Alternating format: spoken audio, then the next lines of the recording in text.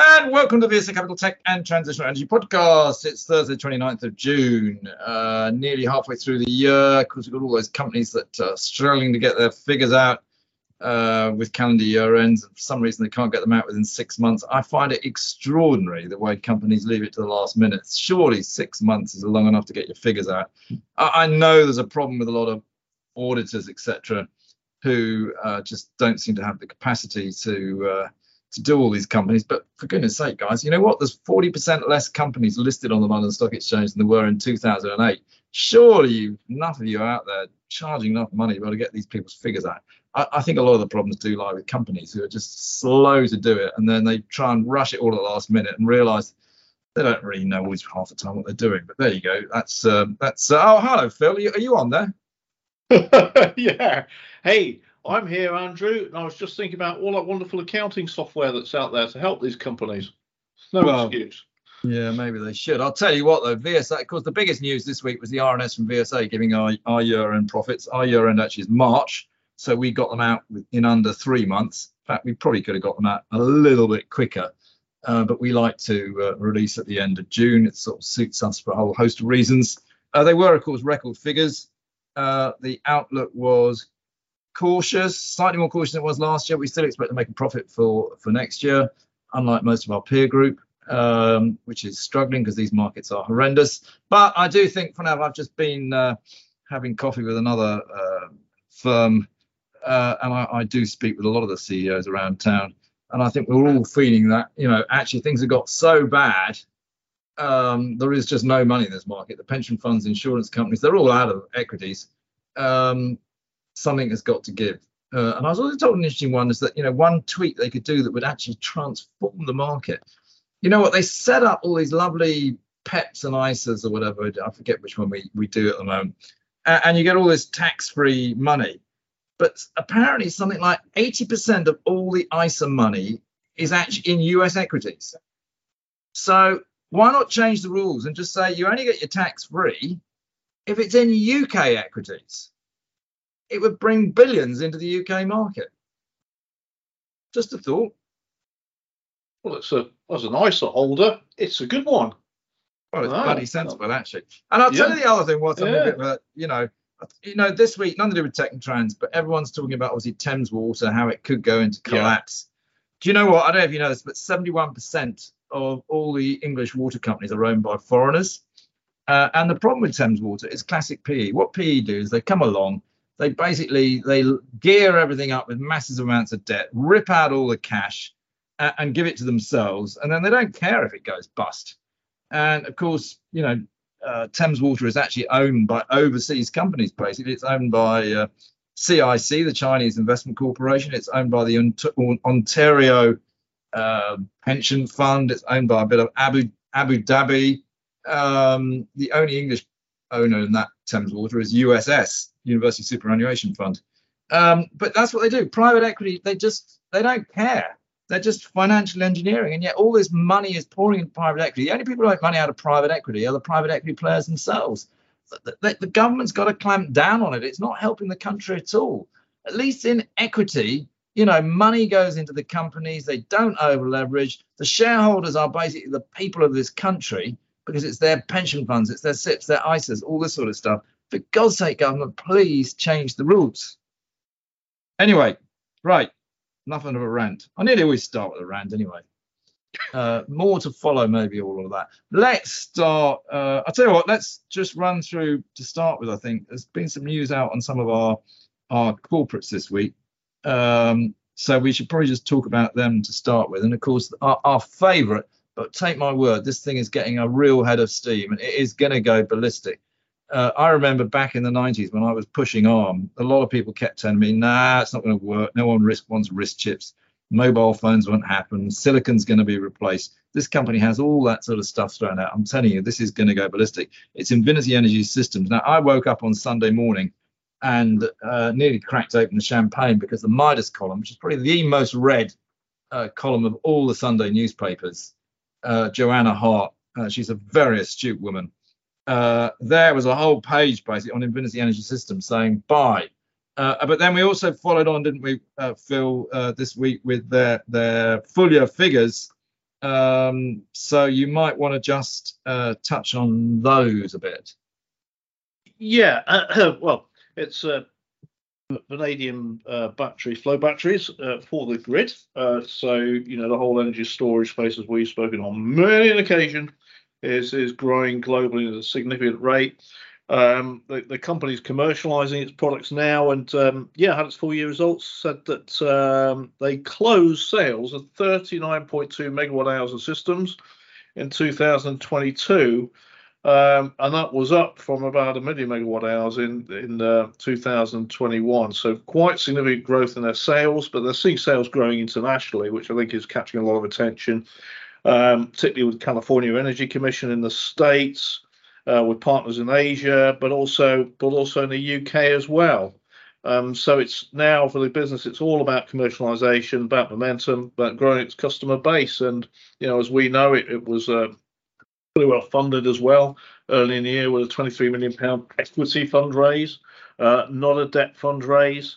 And they're also advancing development of their Mistral product, which is going to be a higher margin battery and openly competing with lithium there. So quite exciting scaling news of the business. Great to see that coming through. Let me tell you the little gems in it, all right? They say into it they are still talking to strategic partners and hopefully bringing one in. To be able to say that in your reporting accounts, you have to be very, very confident it's going to happen. So, guys, it does look as though it's going to happen. Another strategic, they've already got one, Everbright. Looks like another one's coming in. That will give the shares another uplift. Other little trick of this, you'll see they've repriced the warrants. The warrants to December the 16th now of this year, 50p. The stock's trading at 43p. The warrant is only trading at a penny. That warrant is probably worth at least 5p, if not 10p at the moment. So you go in and buy the warrants. The only problem is you'll struggle to get any volume. But if you can get hold of any, they are very valuable. And it's the geared way of playing this. That is the trick to play. A couple of other things I'll tell you. The International Flow Battery Forum, which is a huge thing that takes every place with all the flow batteries talking, has just taken place this week in Prague. Next year it's going to be in Scotland, which is great.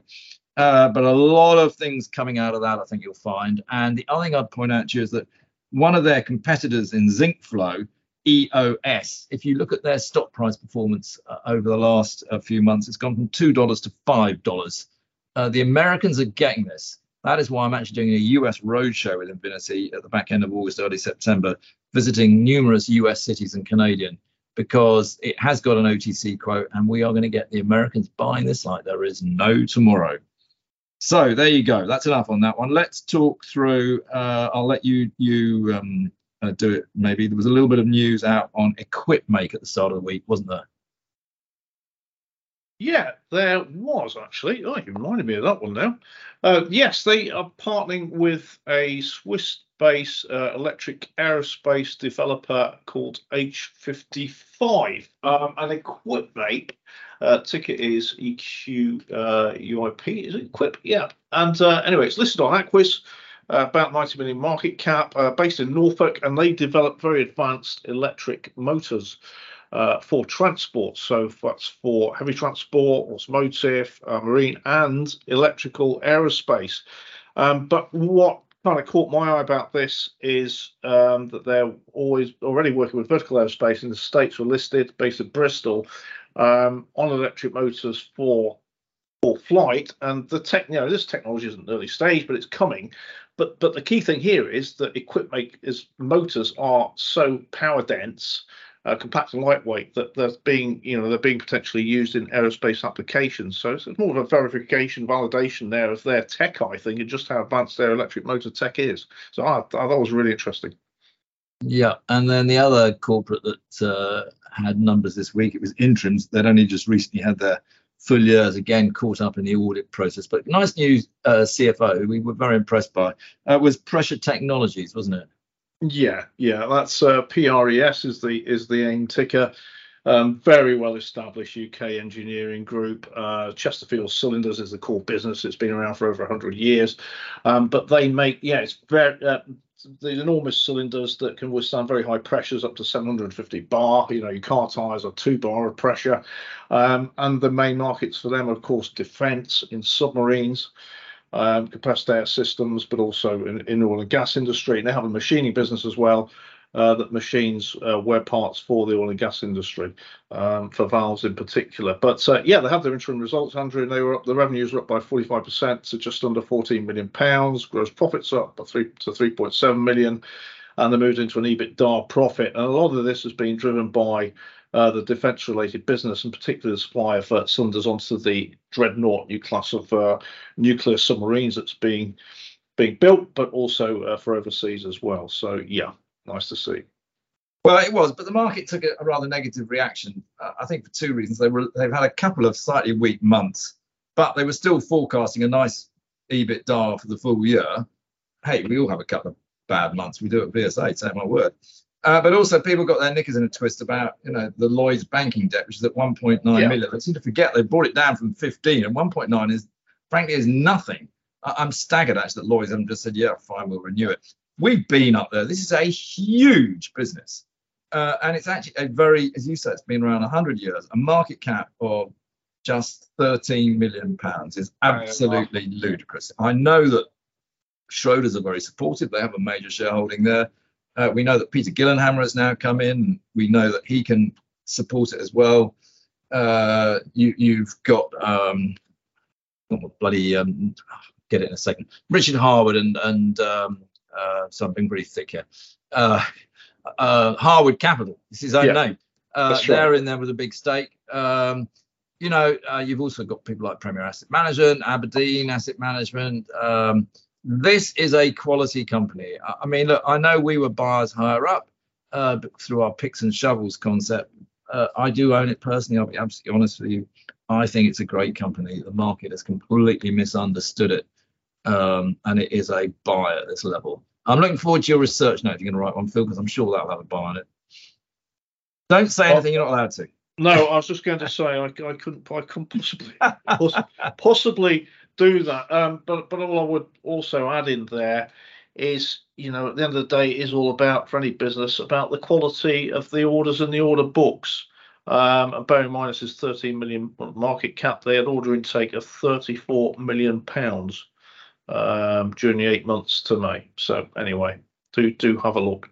It's great. Look, I mean, one of the reasons, the other reason the share price is down is these markets are horrific. They really are. There is zero liquidity in these markets. Everything is just going down. You only need to sell £10 worth of stock and you'll knock a company 10%. It is horrific. I mean, I've been doing this game 40 years now, and this is probably one of the worst markets I've ever seen because there is zero liquidity. It's just vanished. It's nothing to do with the valuations. It's all to do with the liquidity. Anyway, there's been quite a lot of figures, I think, out this week, Phil, a reasonable number, I think. So why don't you run through a few of them? Well, yeah, as you say, all the companies have been getting kind of results out towards it before the end of June.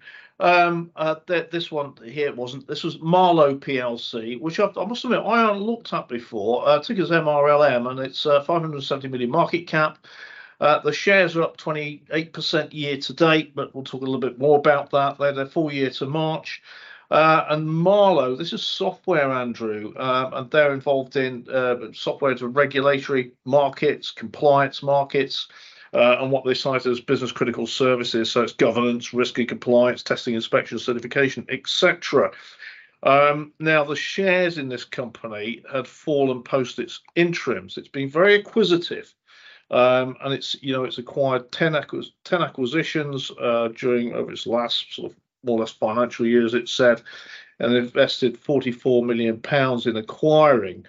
And its revenues has increased up to its interim period, but the market was getting pretty worried about its gearing, the level of debt in the business, which increased from 109 million in March last year to 156 million in September. And obviously, they reported that in November, and this at a time when interest rates were rising. Anyway, it has reported its full year results now, and just looking at the figures for the business, I mean, bearing in mind it's been acquisitive, so you've all got to look at the figures, their turnover closely. The turnover was up 47% to £466 million, but 47%. But remember, it's been acquiring.